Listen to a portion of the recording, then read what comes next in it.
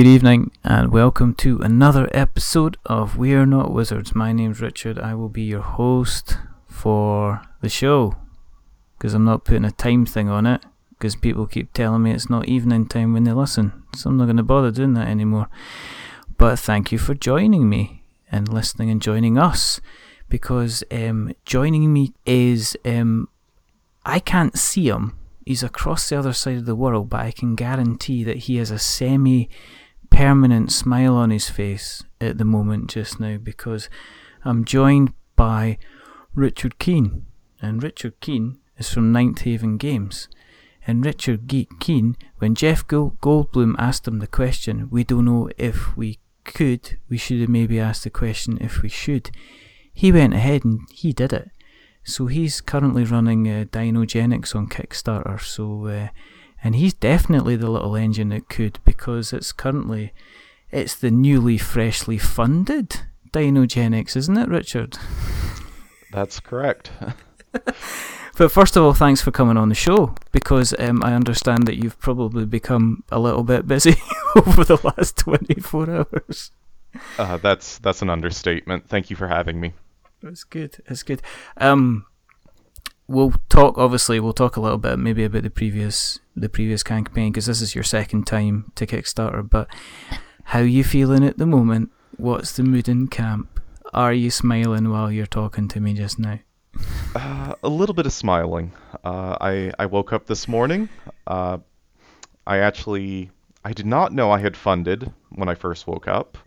I noticed that my cell phone was blinking, and about a dozen people were telling me I should be very excited. And that was my morning. What was it like? Was it kind of like the best breakfast you'd ever had? Was it like the best shower that you'd ever had? Was nothing gonna faze you this morning? Well, first of all, I didn't do any of that because I had to immediately check my computer and see if people were just messing with me, which they were not. So it was a good morning. It was a good morning. That's good. We should cover off the admin and just let people know a couple of things. So first of all, as I say, the reason that we do this is because I'm trying to speak to as many designers in the board game industry as possible, so it allows me to name drop as many designers as possible in future episodes as we go on. The second reason that we're doing this is because myself and Richard, we did speak, about a month ago, 6 weeks ago, when the first time you were running the campaign was kind of started, because we were talking about you coming on, and I think you had kind of looked at making the decision of kind of taking things away. So that was when we first spoke. But one of the things we like to do in the show is we like to actually find out a little bit of history about yourself. And we like to have a little peek back into the past. We like to have a little study of the present. And we also like to have a kind of like maybe a look into the future of DNA and dinosaurs. So, do you want to maybe start by jumping back a bit and telling the kind of the good people how you got into the board gaming hobby in the kind of the first place, Richard? Sure thing. Well, this is my first board game I've worked on. I'll be right up front with that. Mm-hmm. I have been interested in game design quite literally since I was a child, though. And back then, I was more interested in video games and things to that sort. In college, I spent some time trying to do that a little bit and learned that I have very little talent when it comes to programming, so that wasn't ever going to happen. So I really started getting the board games at that point. And from there, it was a lot of playing games. Of course, this was still in college. College is a great time to pick up new games. Euro games were really just becoming a big thing over here in America, at least. Mm-hmm. And from there, it was basically putting ideas on paper. When I first started out working on this, it was more of a side hobby project. It was just to see if I could do anything with it. Over time, though, it kind of evolved. Like I would show some prototypes to friends and family, and the early feedback was good. So we built on it from there. Some other of my friends got involved with helping me prototype it, and then we started taking it around to other people as well. And I guess the rest is history. Yeah. Millions of years of history. I mean, what kind of gamer, what kind of games did you like to play? I mean, are you a kind of a Euro guy? Are you like more of a Ameritrash? What was the kind of stuff that you used to play in kind of college time? Well, I mean, like a lot of people, Settlers of Catan was my first game, first Mhm. modern game, anyways. But the honest truth is, I like pretty much all types of games. I'm not a big casual social gamer, but Yeah, yeah. Euro, Ameritrash, it's all good. And actually, when it comes to Dynogenics, I like to think I've incorporated ideas, a little bit of both the genres into the game to try and make it have the mechanic foundation that Euro gamers love, with a little bit more of the theming that Ameritrash is known for. That's For such a horrible phrase, Ameritrash. I agree. I usually don't use that phrase, but it is It's the common term, I guess, as it is. it's kind of become the kind of the norm, kind of the accepted phrase for something which isn't, which I guess doesn't have a lot of either lots of cubes. It has a massive scoring track round the side and doesn't usually have an awful lot of dice. But I mean, there seems to be, as time goes on, a kind of a bigger mixture between between the kind of the genres. I mean, are there any games? I mean, have you got a reasonable sized collection yourself then, in terms of Oh, games? I do. And with the onset of Kickstarter, it's only grown far larger. Yeah. Probably larger than it should be, but I enjoy it. Have you got Do you have a pile of shame that hasn't been played, like everyone else? There's a sigh. I'm guessing that's a yes. Most of my games have been played at least once, Oh, but nice. beyond that, I'm not going to comment. Do you have like a kind of like a local group that you go to? Do you get friends coming round on a regular basis to kind of play? A little bit of both, actually. Some of the my original game testers are also my closest friends here before Oh, we right. kind of branched out. But I also take part in a number of meetups local to this area. Okay, okay, okay. Is there anything you've been playing recently that's kind of caught your attention? Um, we play a lot of things.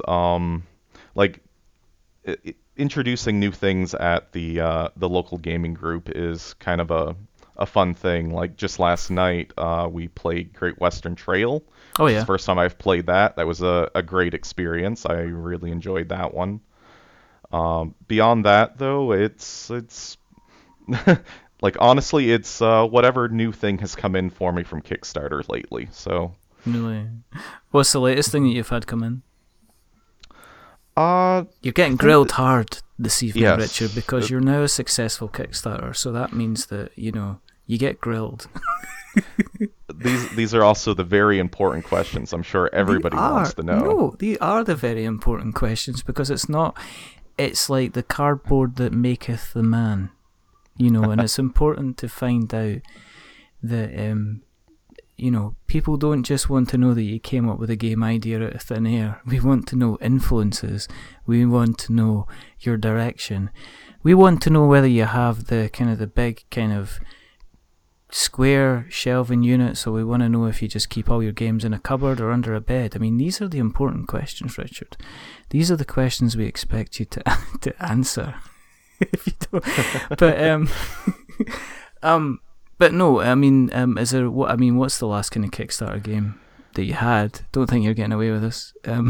No, yeah, Probably the most recent one, the yeah. the big one that I know offhand. This was actually a couple months ago now, Hmm. but the second wave of Cthulhu Wars just arrived at my house. Ooh. And anybody that's familiar with that game knows immediately that, one, I spent way too much money on it, and two, it takes up most of my gaming shelf.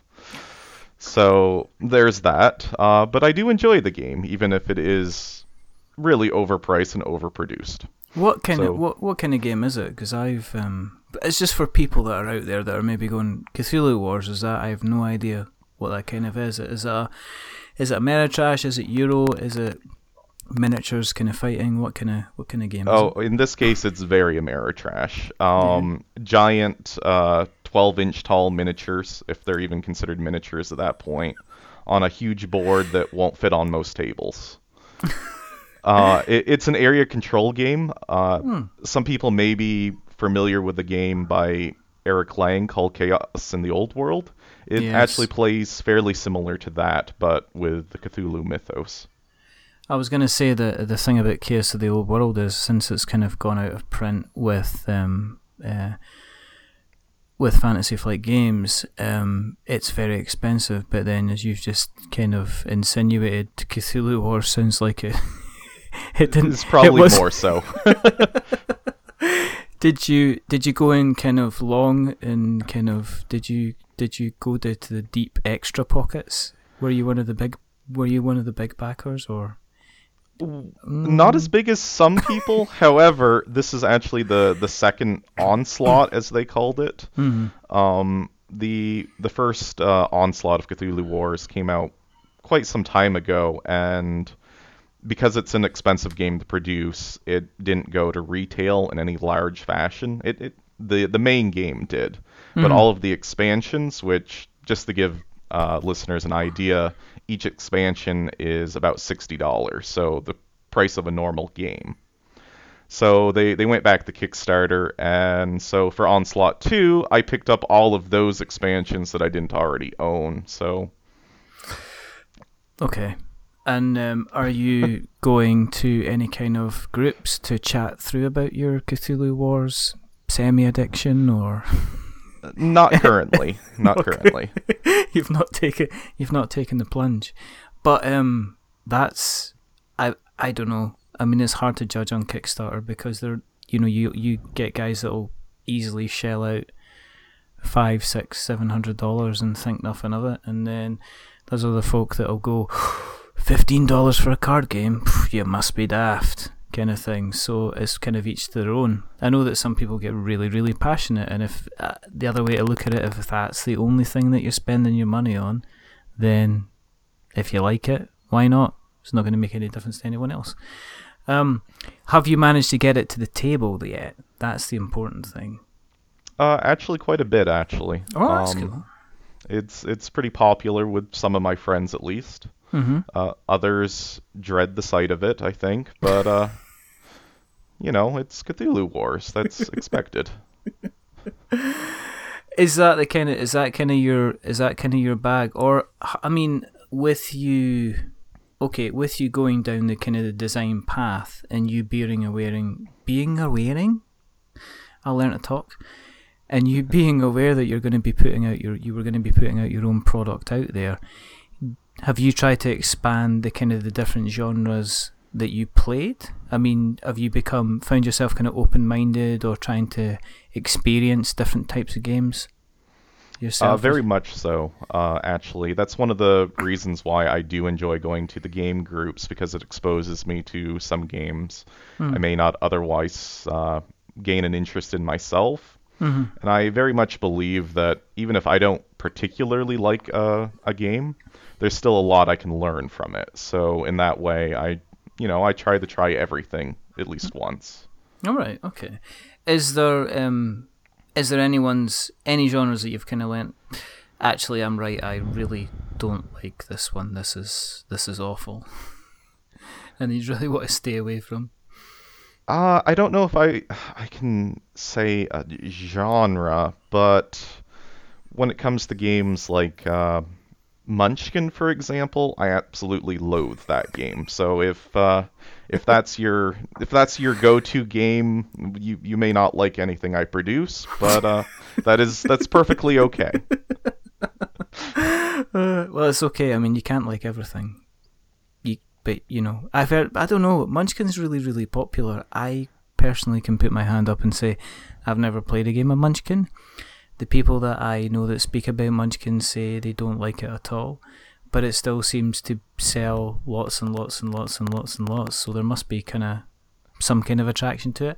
I have no idea what, but I'm tempted to get hold of a copy and just see kind of what all the fuss is about, unless you of course tell me otherwise, that I shouldn't bother and just borrow a friend's copy instead. It's a game made for people who enjoy pain and inflicting pain on others, and you should avoid it. I'll take that. I'll take your word for that then. From somebody who plays and obviously doesn't like inflicting pain on others, what you've mentioned obviously that has Dinogenics been something that's been sitting in the back of your mind for a while, or are you one of these kind of designers that has had several ideas bubbling away, and this is just one of them that's kind of coming to fruition? It's a little bit of both. As I've actually listed on my Kickstarter page, this has been in development for about 3 years now, which is almost unfathomable at this point that it's been that long. In that time, there's been other games that have popped in my head that I would like to, work on eventually, but this has been at the forefront of my mind for quite a while. Mm-hmm, mm-hmm. Where did you first get the idea from? I mean, where did you sit there and go, oh, this is it, guys, girls, we're going to make a dinosaur park game? Honestly, one of the inspirations probably isn't going to come as a surprise to a lot of people, because it's been mentioned on many forums and Facebook posts, but Caverna was really one of the games that kind of set me down this path. And I love Caverna. A lot of people do, obviously.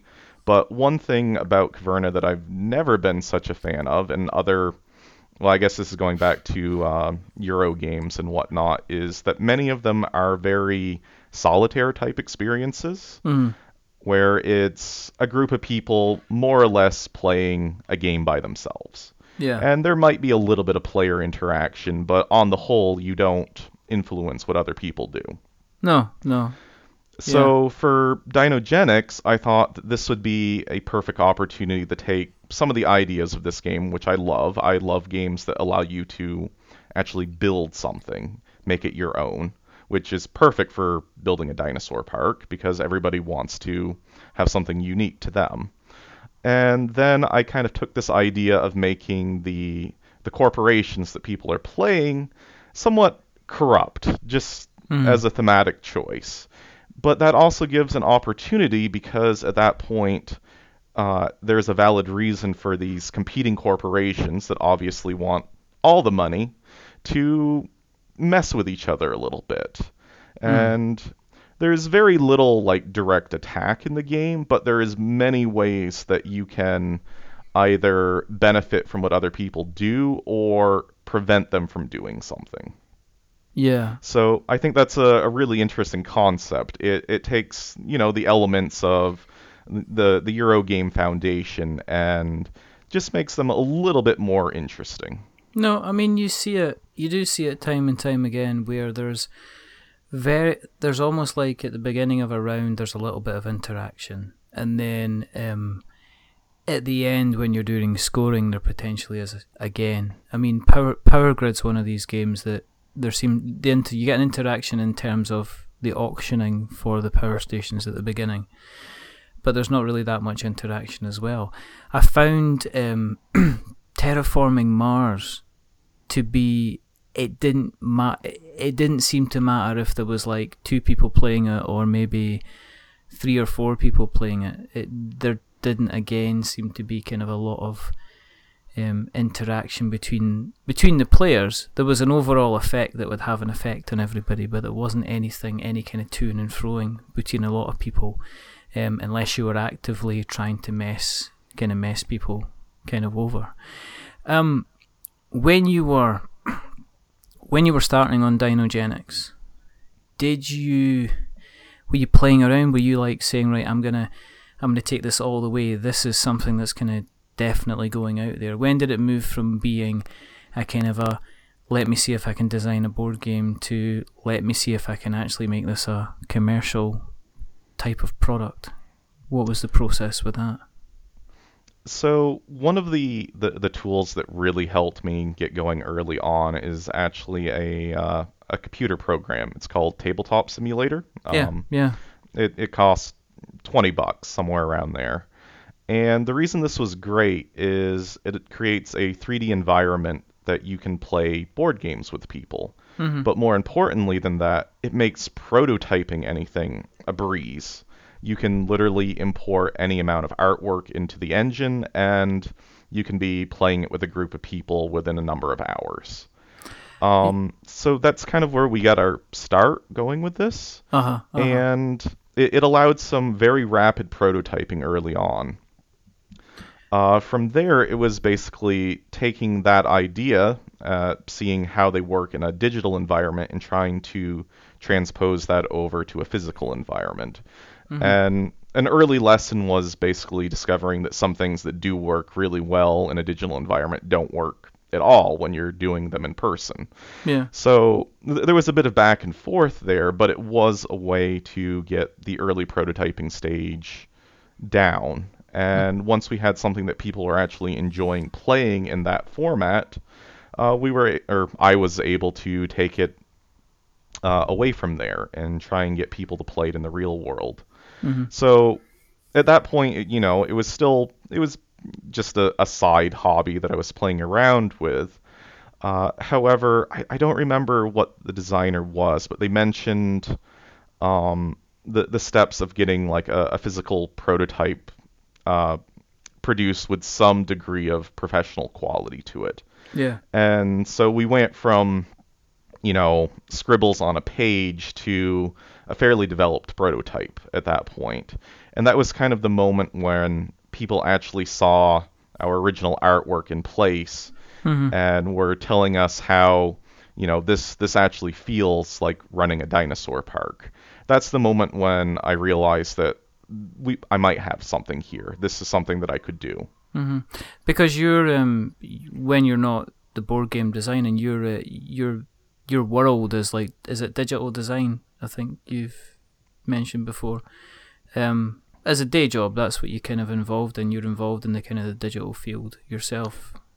I am a web designer / graphic designer / animator by trade. A little bit of everything in there. Mm-hmm, mm-hmm. So did that make the whole journey into Tabletopia? You were just like, well, this is easy. I can just throw this here and throw that there. Because I know of others that have struggled a bit putting stuff on Tabletopia unless they've got a kind of a bit of a graphical design kind of background to them. I know it's kind of easy once you know how.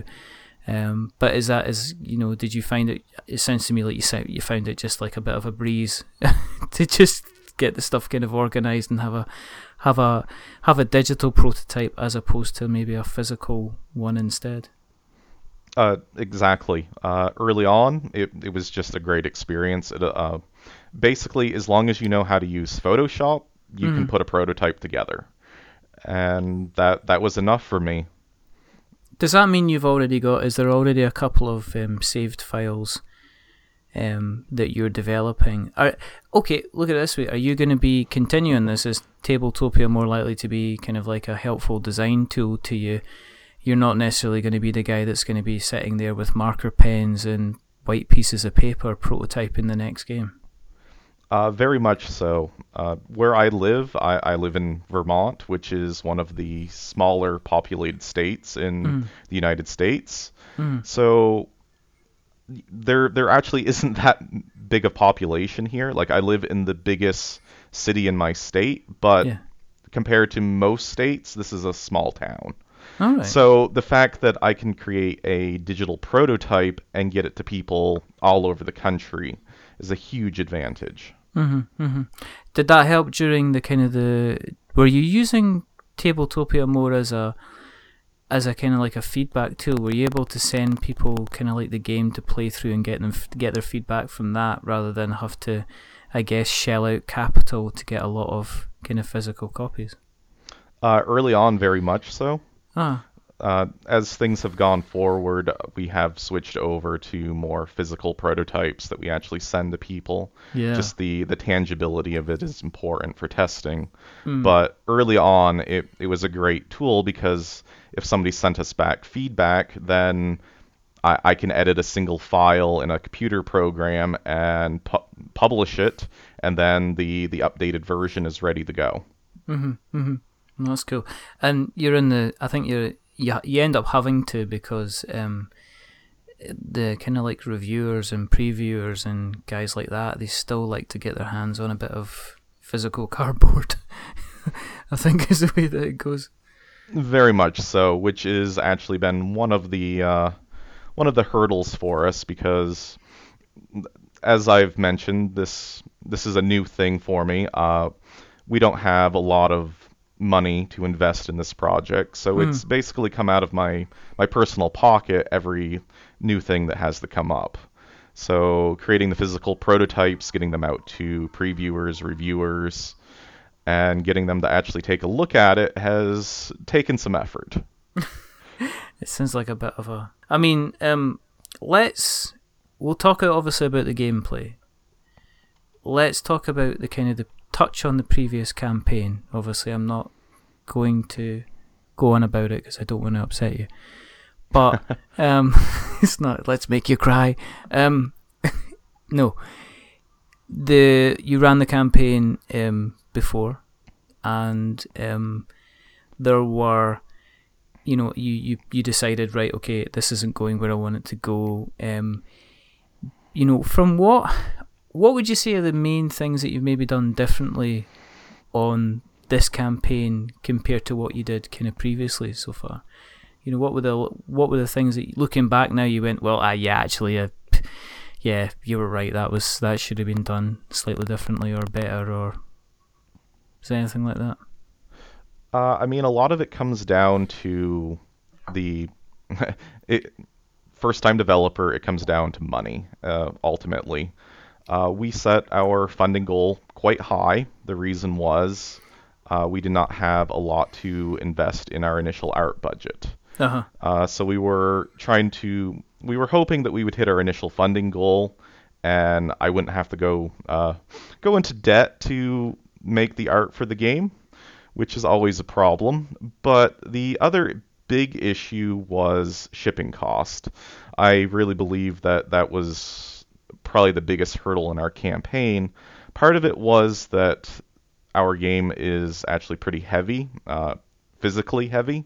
There's a lot of wood bits inside, all the dinosaur meeples, a number of cubes, a ton of cards. And all of that has a big weight footprint as far as shipping it around the world. And so when we got the shipping estimate from our distributor, it really was at the time as low as it could go. Yeah. However, for a large portion of the world, pretty much everybody out of the United States, it was prohibitively high. So one of the things we did is we kind of went back to the drawing board on a few of the components.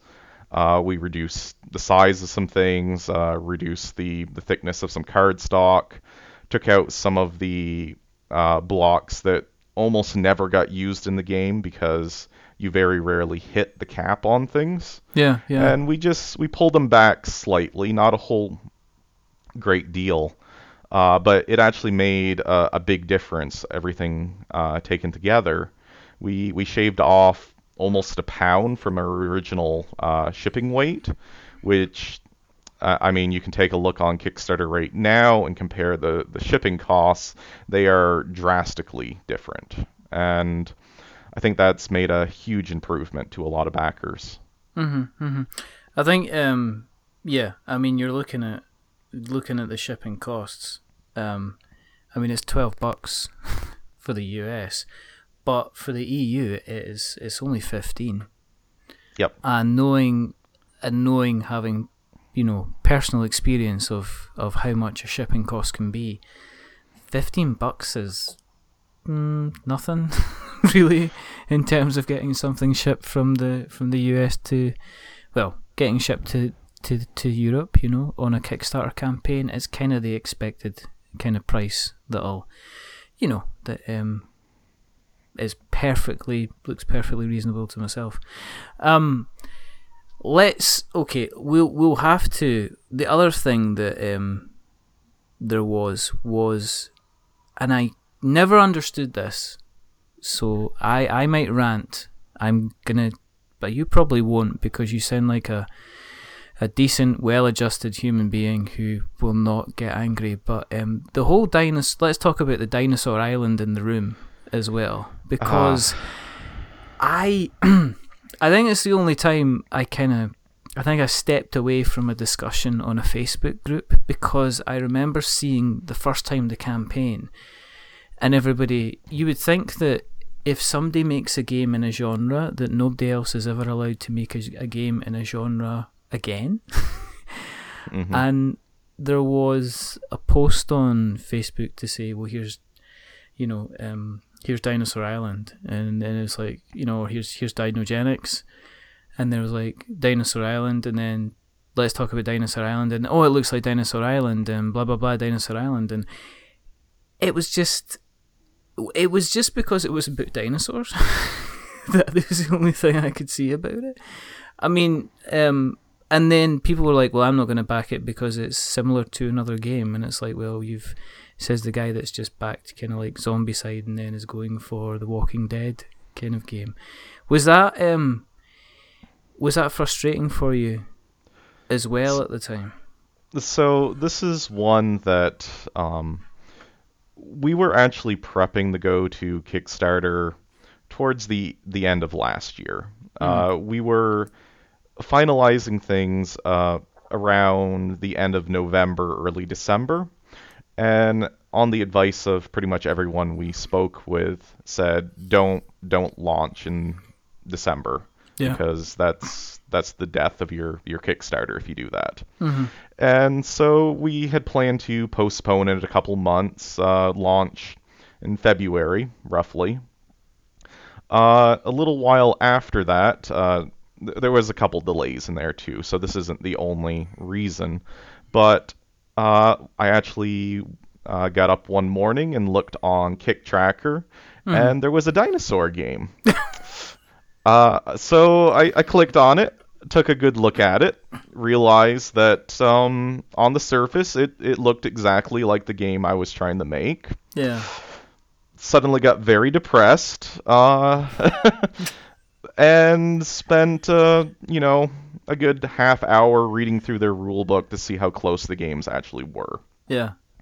And as it turns out, the two games are vastly different. They obviously share the same theme, but mechanically they are very different. But at the same time, I'm not a complete idiot, and I knew that launching my Kickstarter at the same time as theirs would probably not be a very smart thing to do. Mm-hmm. So I postponed it until the launch of the original Kickstarter, which I believe was in August. I hope I'm not getting that wrong at this point. I know, it's up to me to get the research wrong, not you, Richard. Yes, exactly.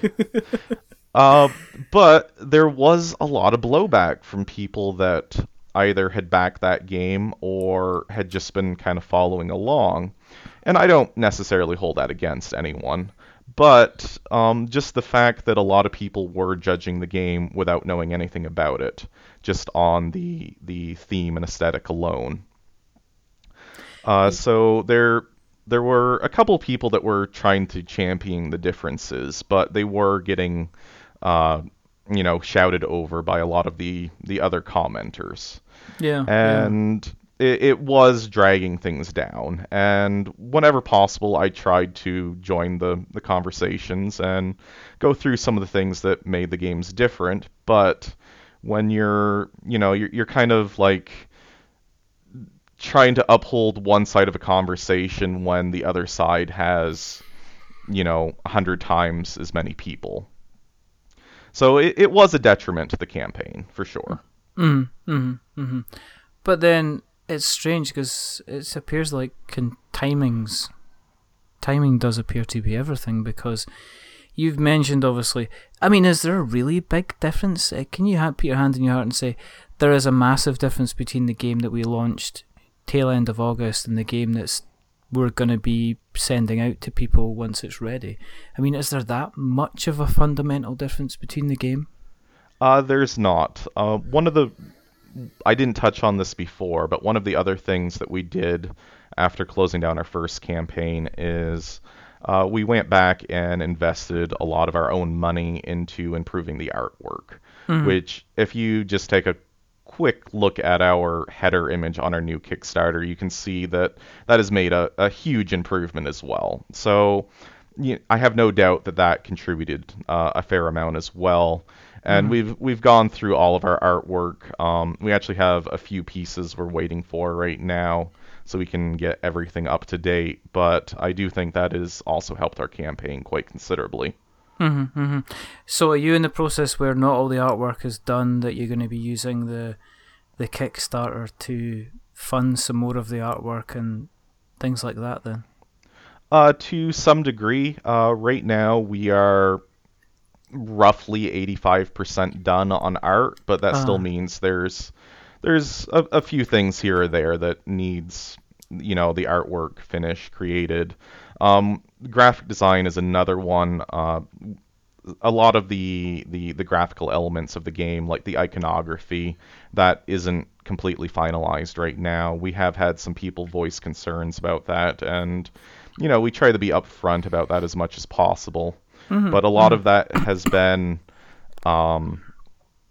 when we were in prototyping, we were mostly dealing with English speakers, and now that we're trying to appeal to a global environment, we're also trying to simplify the wording on things down to simple iconography that anybody can understand without needing to go through a lot of translation. So in that way, we've gone through various iterations of it. Some of it is pretty close to finalize, but again, all of this is going to see a little bit more polish before we go to print. Okay. Are you still kind of tinkering back and forward a bit with the gameplay itself then? Have you had to be strict with yourself and say, oh, it's funded, yay, let's go and change everything, to, right, that's, that'll do. Gameplay itself is like 98% where it's going to be. Okay. There have been a couple minor adjustments. Of course, now we have a lot more people interested in the game. We have a lot more people playing the game. Yeah. So there are a couple things as far as balance go that have gotten through to this point. And those things might get an adjustment. Usually it's something simple like adjusting the cost of this facility by one credit or 2 credits, something like that, or realizing that our manipulation cards, which are powerful one-time use abilities, realizing that if you combo it just perfectly with this other manipulation card, you can break a system in the game, something like that. Yeah. But on the whole, the mechanics are where they're going to be. There are a couple minor things we have discussed adding as stretch goals, but it's very minor as far as the overall gameplay is concerned. Do you think there's more of a pressure nowadays to have kind of like almost like a finalized, completed game out there that people are just expecting just to go into production? Has anyone been, there's a surprise that people, when you say, well, actually I'm not 100% of the way there, I'm 98% of the way there, and I'm kind of 85% with my art here as well. Do you think there's a big pressure for just, here's your product, this is what we're going to be doing, and it's kind of a way? I think there's a lot of pressure for that, which is a little bit unfortunate for the Kickstarter platform in general. A lot of big developers have kind of moved in on the Kickstarter platform.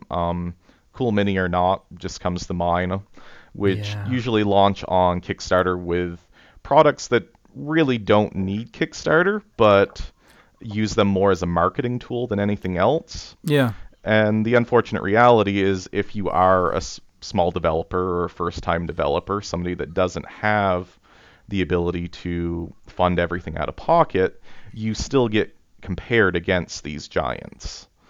And in that way, you really need the highest quality production values you can just to kind of get your foot in the door. Yeah. But you're not small fry anymore, Mr. Keen, are you, Mr. Fundy Boy? All funded and stuff.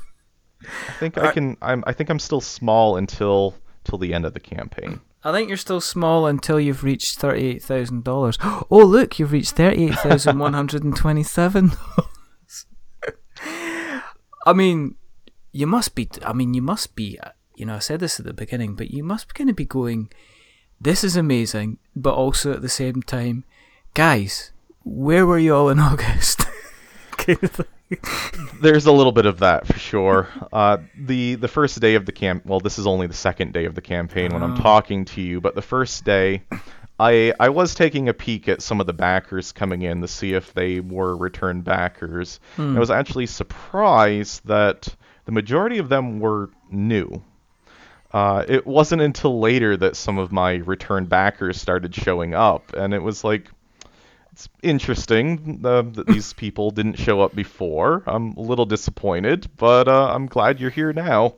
Yeah, no, but it's good to have, but it's good to have the kind of support.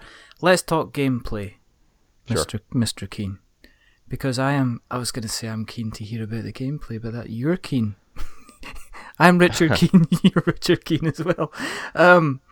Tell us about. I am staring at the Kickstarter. My hand is hovering gently over the Pledge Now button. What's it all about? How do I play it? How do I play the game? What's it? What can I expect when I open up the lovely, freshly produced game?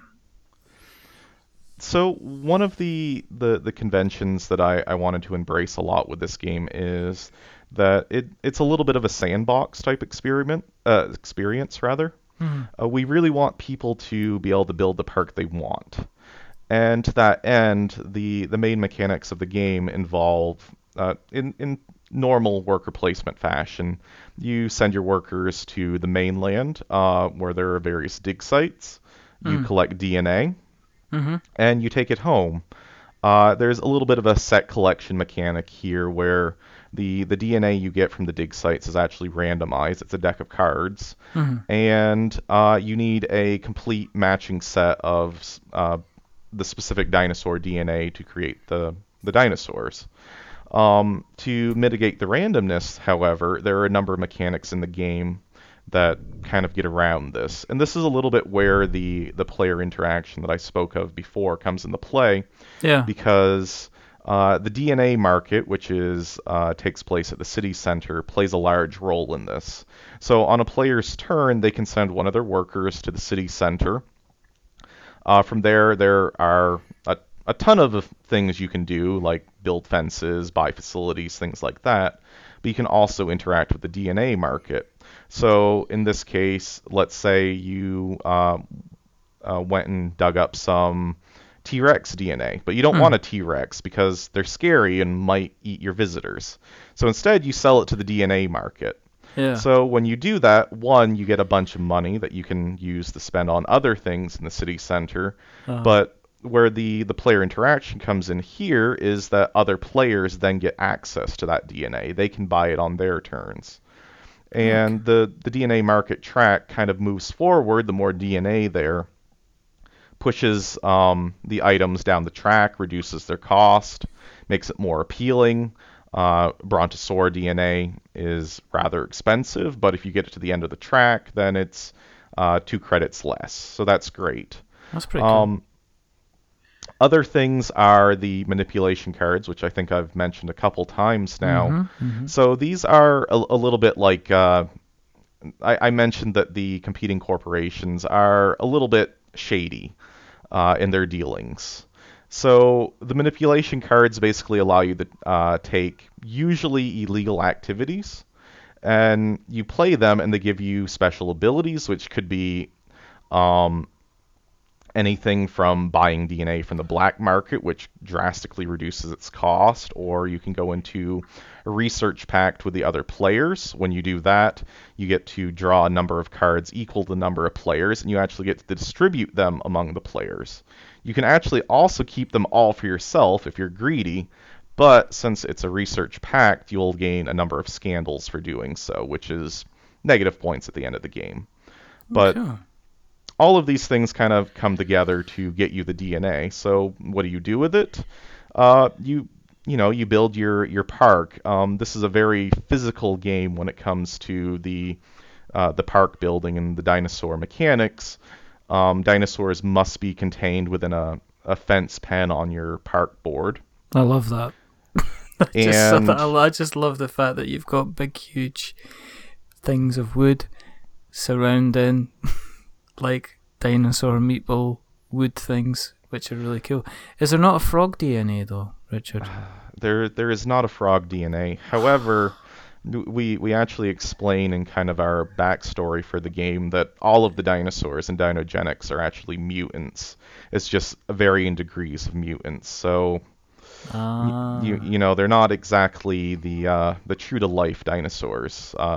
We actually explain that the reason for that is the original Dinogenics facility tried making true to life dinosaurs, but because they had feathers, people that grew up with the old type of dinosaurs didn't actually like them. So they asked the facility to manipulate them to be more appealing to audiences. That's a bit scientifically cool, isn't it? Because it's probably, what I mean? Yeah, what's that? It's a big chicken. It's the Tyrannosaurus chicken. It's coming to get you. But that's right, no, that's fair enough. Do you know what I mean? You didn't want a big, huge ostrich coming after you, so we've given you something more terrible instead. But it's good to hear that the frog DNA... Is the frog DNA going to be a stretch goal then? I'm not sure. I'm not committing to anything right now. Are you doing potentially a frog meeple that you would bring in as extra bonus DNA? No. Maybe it could be like a first player marker. You have to do that. I'm not going to hold it to you, but I am just going to say that we do have this on tape, and I do have it dated, and I am also going to just put a comment on the Kickstarter campaign just now. Thanks. Richard, no, give me a sec. I'm just going to do this. Richard said that the first... I'm going to do that. No, I'm going to do this after the show because this is rude. I can't be doing stuff and kind of letting... Said that the first way... I can't spell. I can't spell and talk at the same time. I can't multitask. It's probably for the best. It is probably for the best. So, you get your park. You've gone for the dinosaurs. You've gone for green ones. Can we cover that off quickly? People have, some people said, well, why have you gone for green dinosaurs? And the other one I've seen is, why haven't you gone for dinosaur minis? And the dinosaur mini question is easy.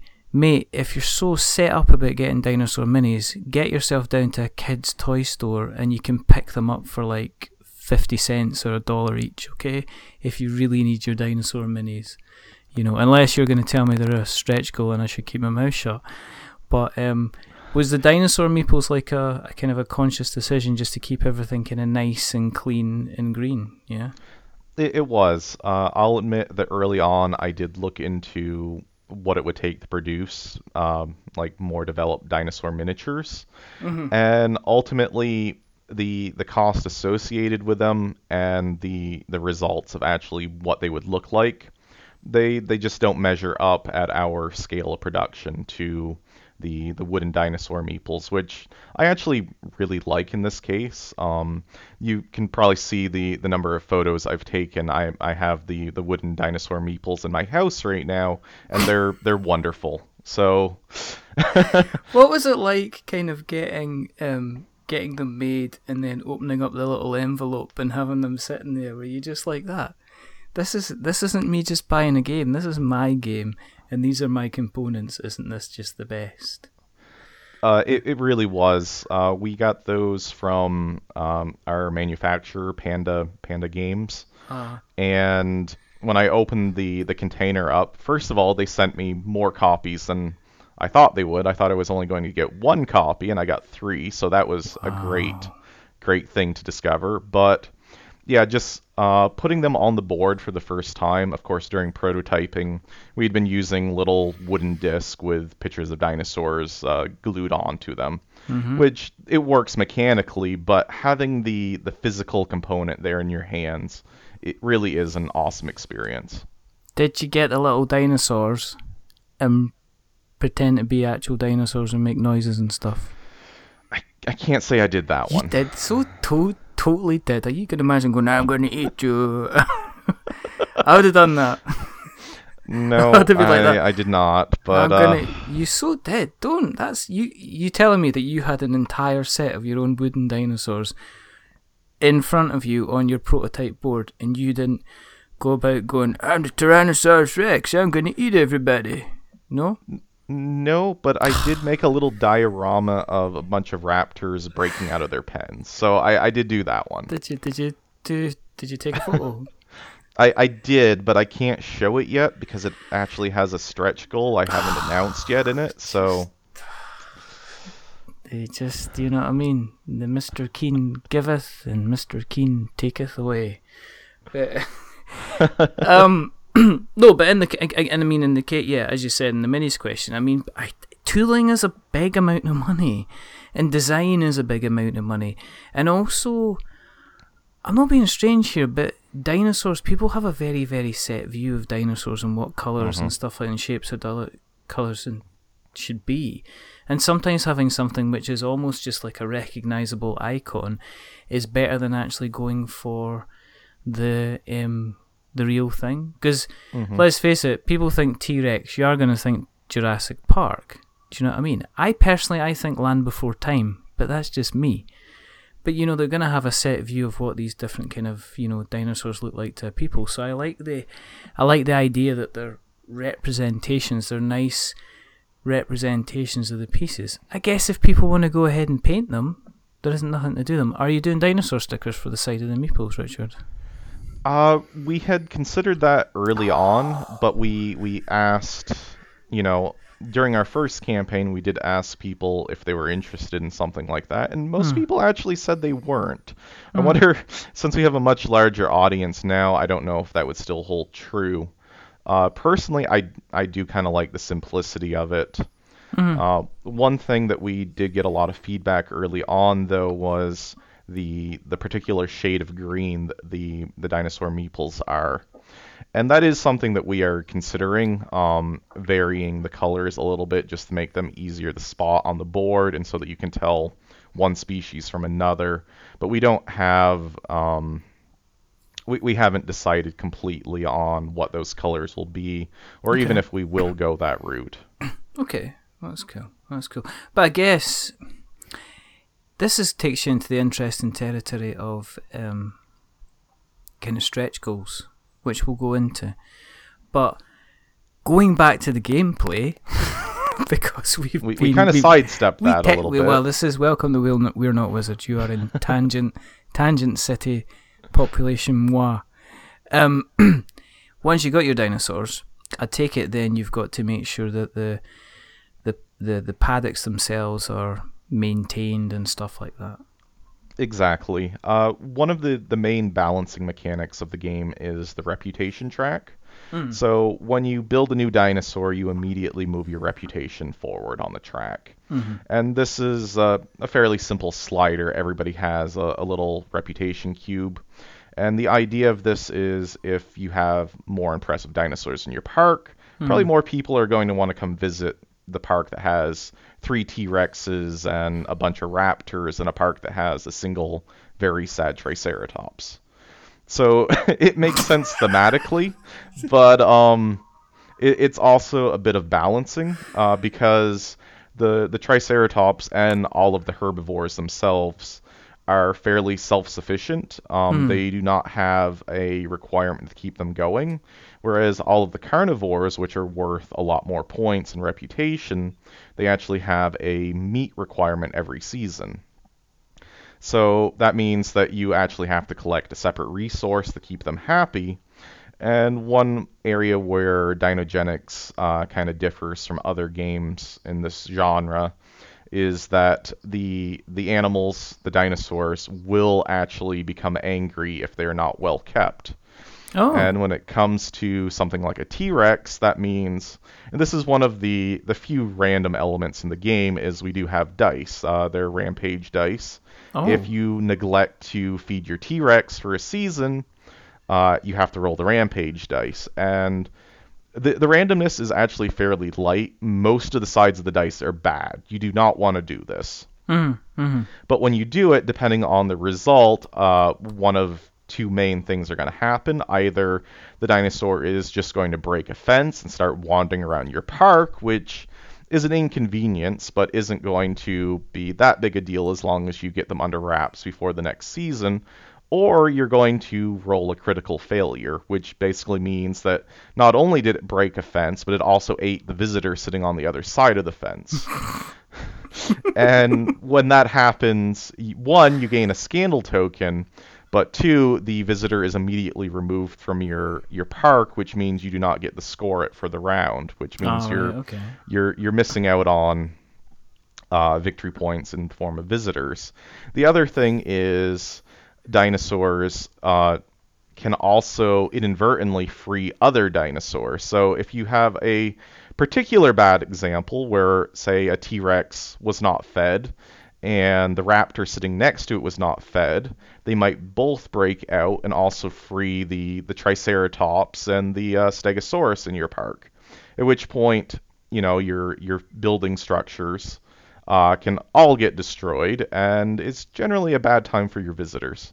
The other people at the table enjoy it, though.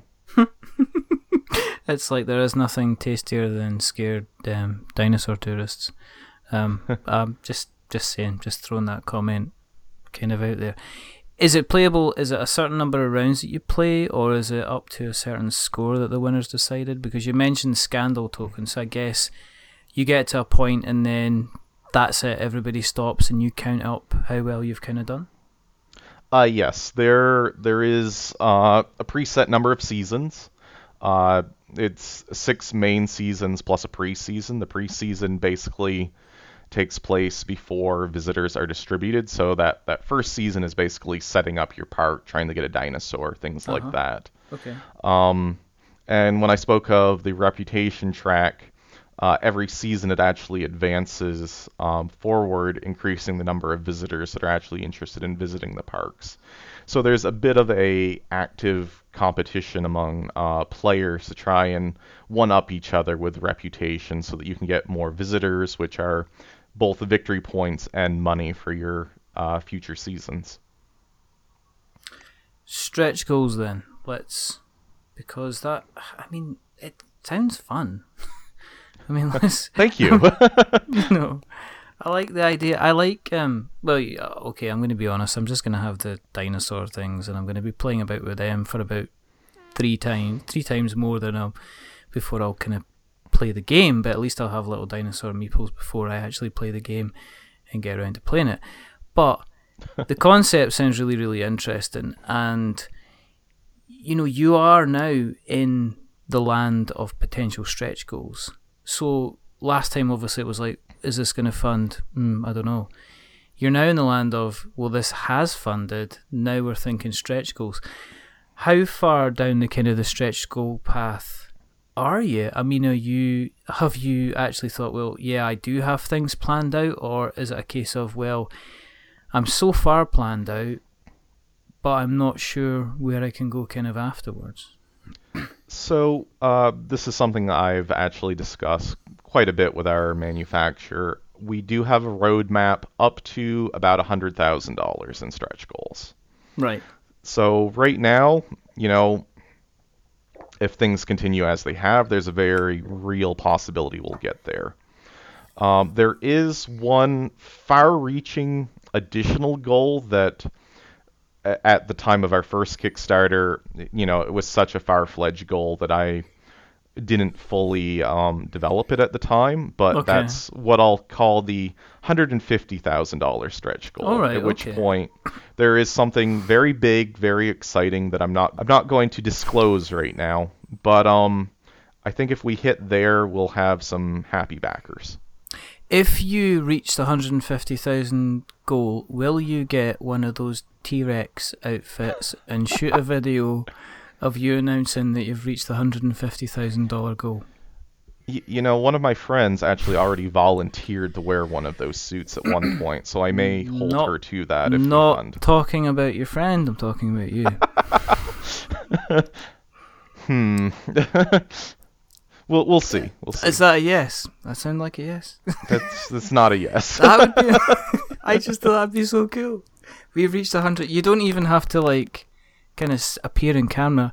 You just have to kind of run past like a T-Rex, just going $150,000 like that, and then just go, and that'll be fine. That would be absolutely amazing. What? Going for, so that'll be good. I'm looking forward to seeing you doing the video of you and the T-Rex or any other dinosaur. You could be a sad Triceratops if you wanted to.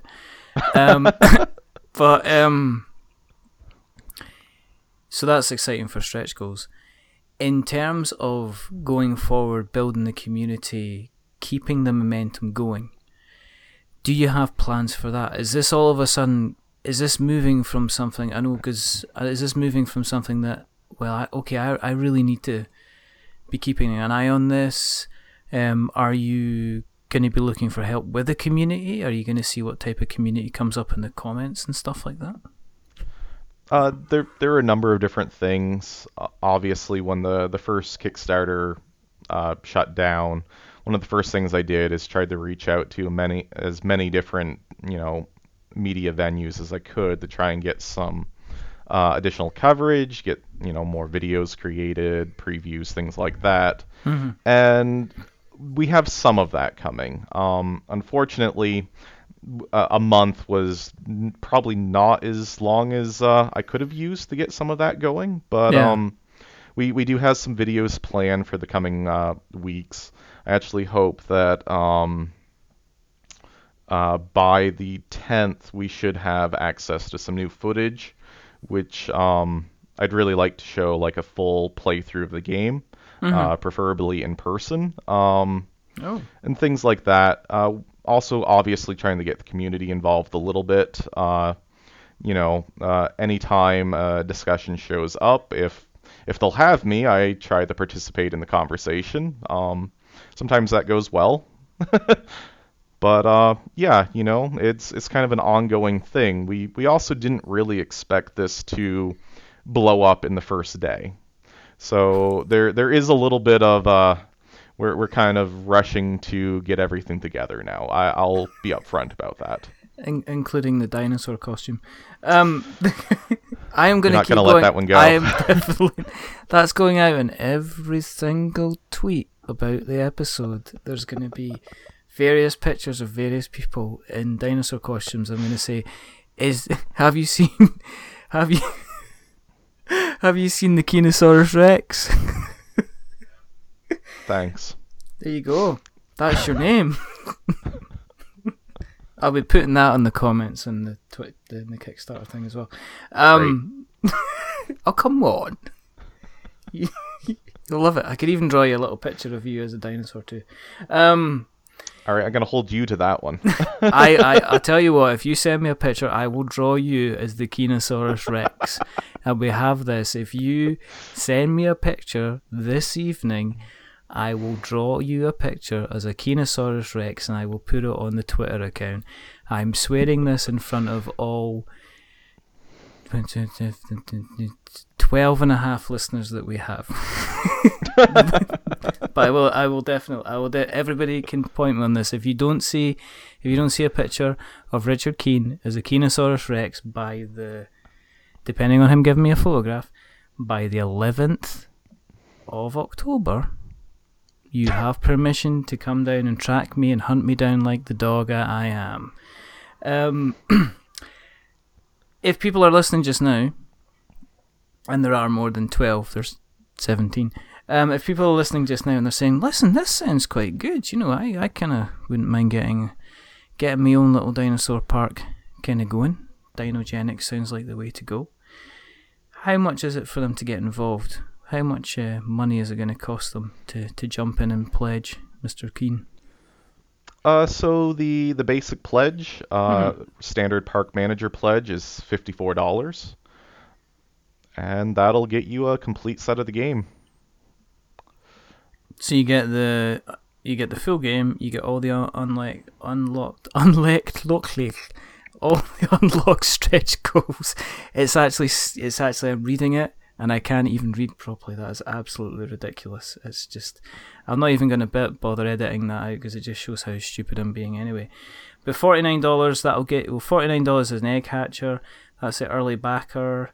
But the $54, that is the main deal. That'll get you right in. So it'll either be $12 shipping or $15 shipping, depending where in the world you are. But there's obviously other shipping prices depending if you're a little bit further afield.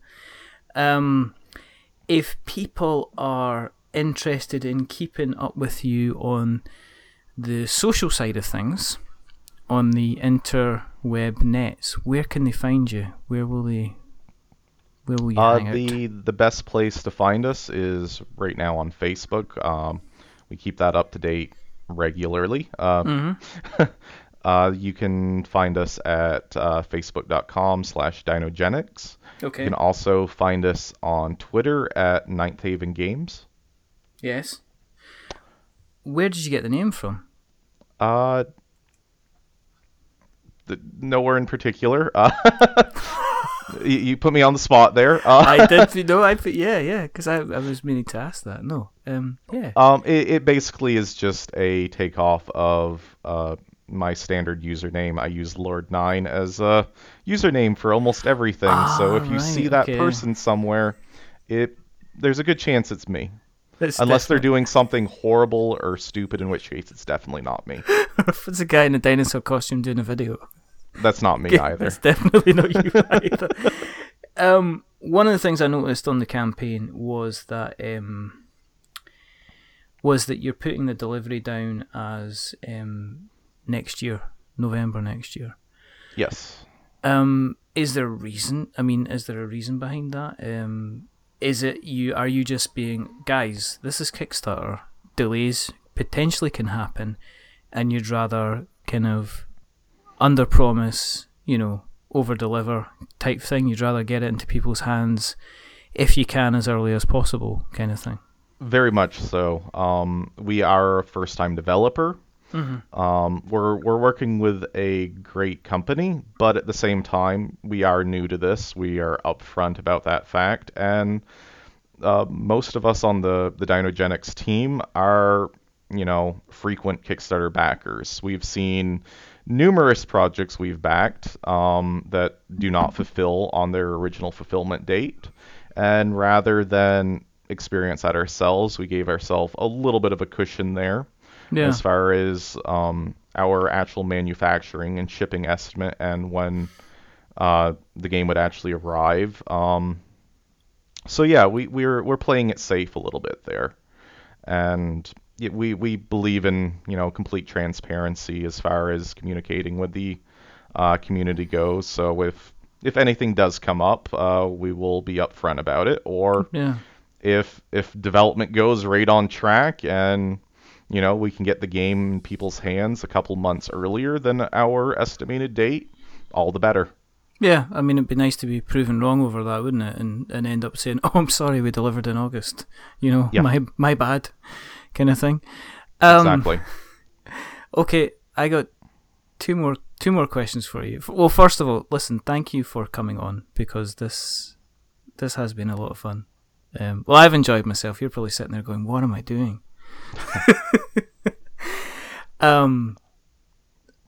If you were a dinosaur, what dinosaur would you be? Ankylosaurus.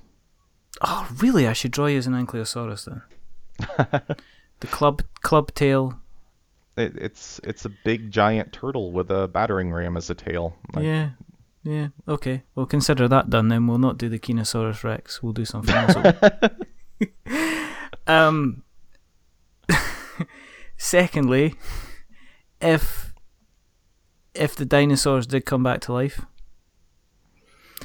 if they started rampaging through the state of Vermont, and if you were in a situation where you're getting chased about by a velociraptor, and your shelter is by running down to an alley, and you end up in a board game shop, and you shut the door behind you because it's an external fire escape and the velociraptor can't get in. You're in a board game shop. You're allowed to take any 3 board games you want. Now that can be anything with expansions. It can be anything is available at all. You've got a trolley. Unfortunately, the trolley only carries 3 games. What 3 games do you take with you back out into dinosaur land, Mr. Keen? Are these ones that I'm just stealing from the shop, or are these games I'm saving? Listen, it's carnage and chaos outside. You know, if you decide, if it helps you, you have a wallet with a stupid amount of money, which you stole off somebody else, but, and you can put some money on the counter to play for it. But any 3 games at all, you're about to head out. You're not going to necessarily be fighting dinosaurs, but you will come across kind of people that are in 1s, groups of 2s, groups of 5s, groups of 10s. And when you ask them the question if they would like to play a board game, the answer is always going to be yes. So which games would you take with you? I see. Probably Scythe would be on there. Oh, okay. Yeah. Probably Forbidden Stars. I'm a big fan. Oh, okay. Yeah. Okay. For the third one. Third one's a doozy.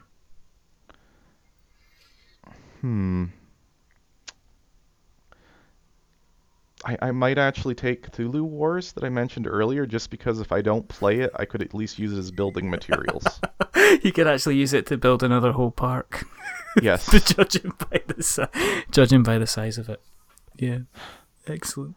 Okay, that's fine. You go off into the city and you live a life of herding triceratops and fighting off velociraptors, and everything is good. But in the middle, you have a good couple of games like Cthulhu Wars and Forbidden Stars and Scythe, which is always good.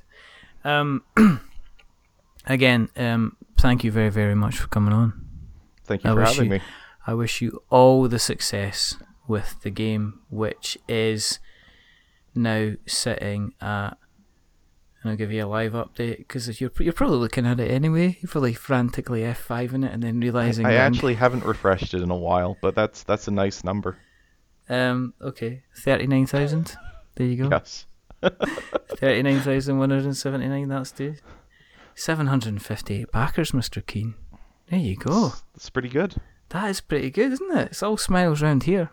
If you want to keep an eye on what we're doing, and I know Richard's going to wish he'd been doing something else this afternoon, you can find us if you go on Twitter. We're on We're Not Wizards. You can go on Facebook, which is We're Not Wizards.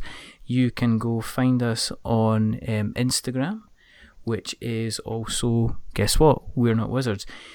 You can find us now on YouTube because we have got over 100 subscribers on YouTube, which means that as of yesterday, we have now our own little custom YouTube URL, which is kind of cool. So if you go to youtube.com/C for some reason, which I'm assuming stands for channel, and it's We're Not Wizards Tabletop Podcast, we'll find us there. If you have liked what you've listened to tonight and you want to reach out and get in contact with you, maybe you have got a campaign like Richard's running and you'd like to have a chat with us, then you can email us on magic@we'renotwizards.com or .co.uk, or send us a message through Facebook or Twitter, or any other way you want to reach out. If you have liked what you've heard tonight even more, you can jump onto Apple Podcasts. You can give us a review. Now, what we like to say is, if you are giving us a review, don't give us 10, because that will make us big-headed. But don't give us a 1, because that will make us cry. Give us a 5, because that's kind of average. It's in the middle. And we're just a bit average, to be honest. But the person that's not been average tonight is the rather wonderful, the rather fantastic, the rather fully funded, fully armed and operational battle station that is Mr. Richard Keane. So thank you again, Richard. Thank you. And there's only 2 more things to do. The first thing is to remember that we are many things, but we're not wizards. Are we wizards, Richard? No, sir. Absolutely not. And the second thing is to say goodbye. So it is goodbye from Richard. Say goodbye, Richard. Goodbye. And it's goodbye from me. Remember, stay safe, roll 6s. You know, as we said at the top of the show, if you're deciding whether or not you can do something and whether or not you should do something, if it maybe comes to making your own board game, maybe you should go on the side of the should do something and see what happens, because sometimes maybe you'll get eaten by a velociraptor, but sometimes you'll go on to soar in the sky like a pterosaur, like Richard has here. But until the next time, goodbye.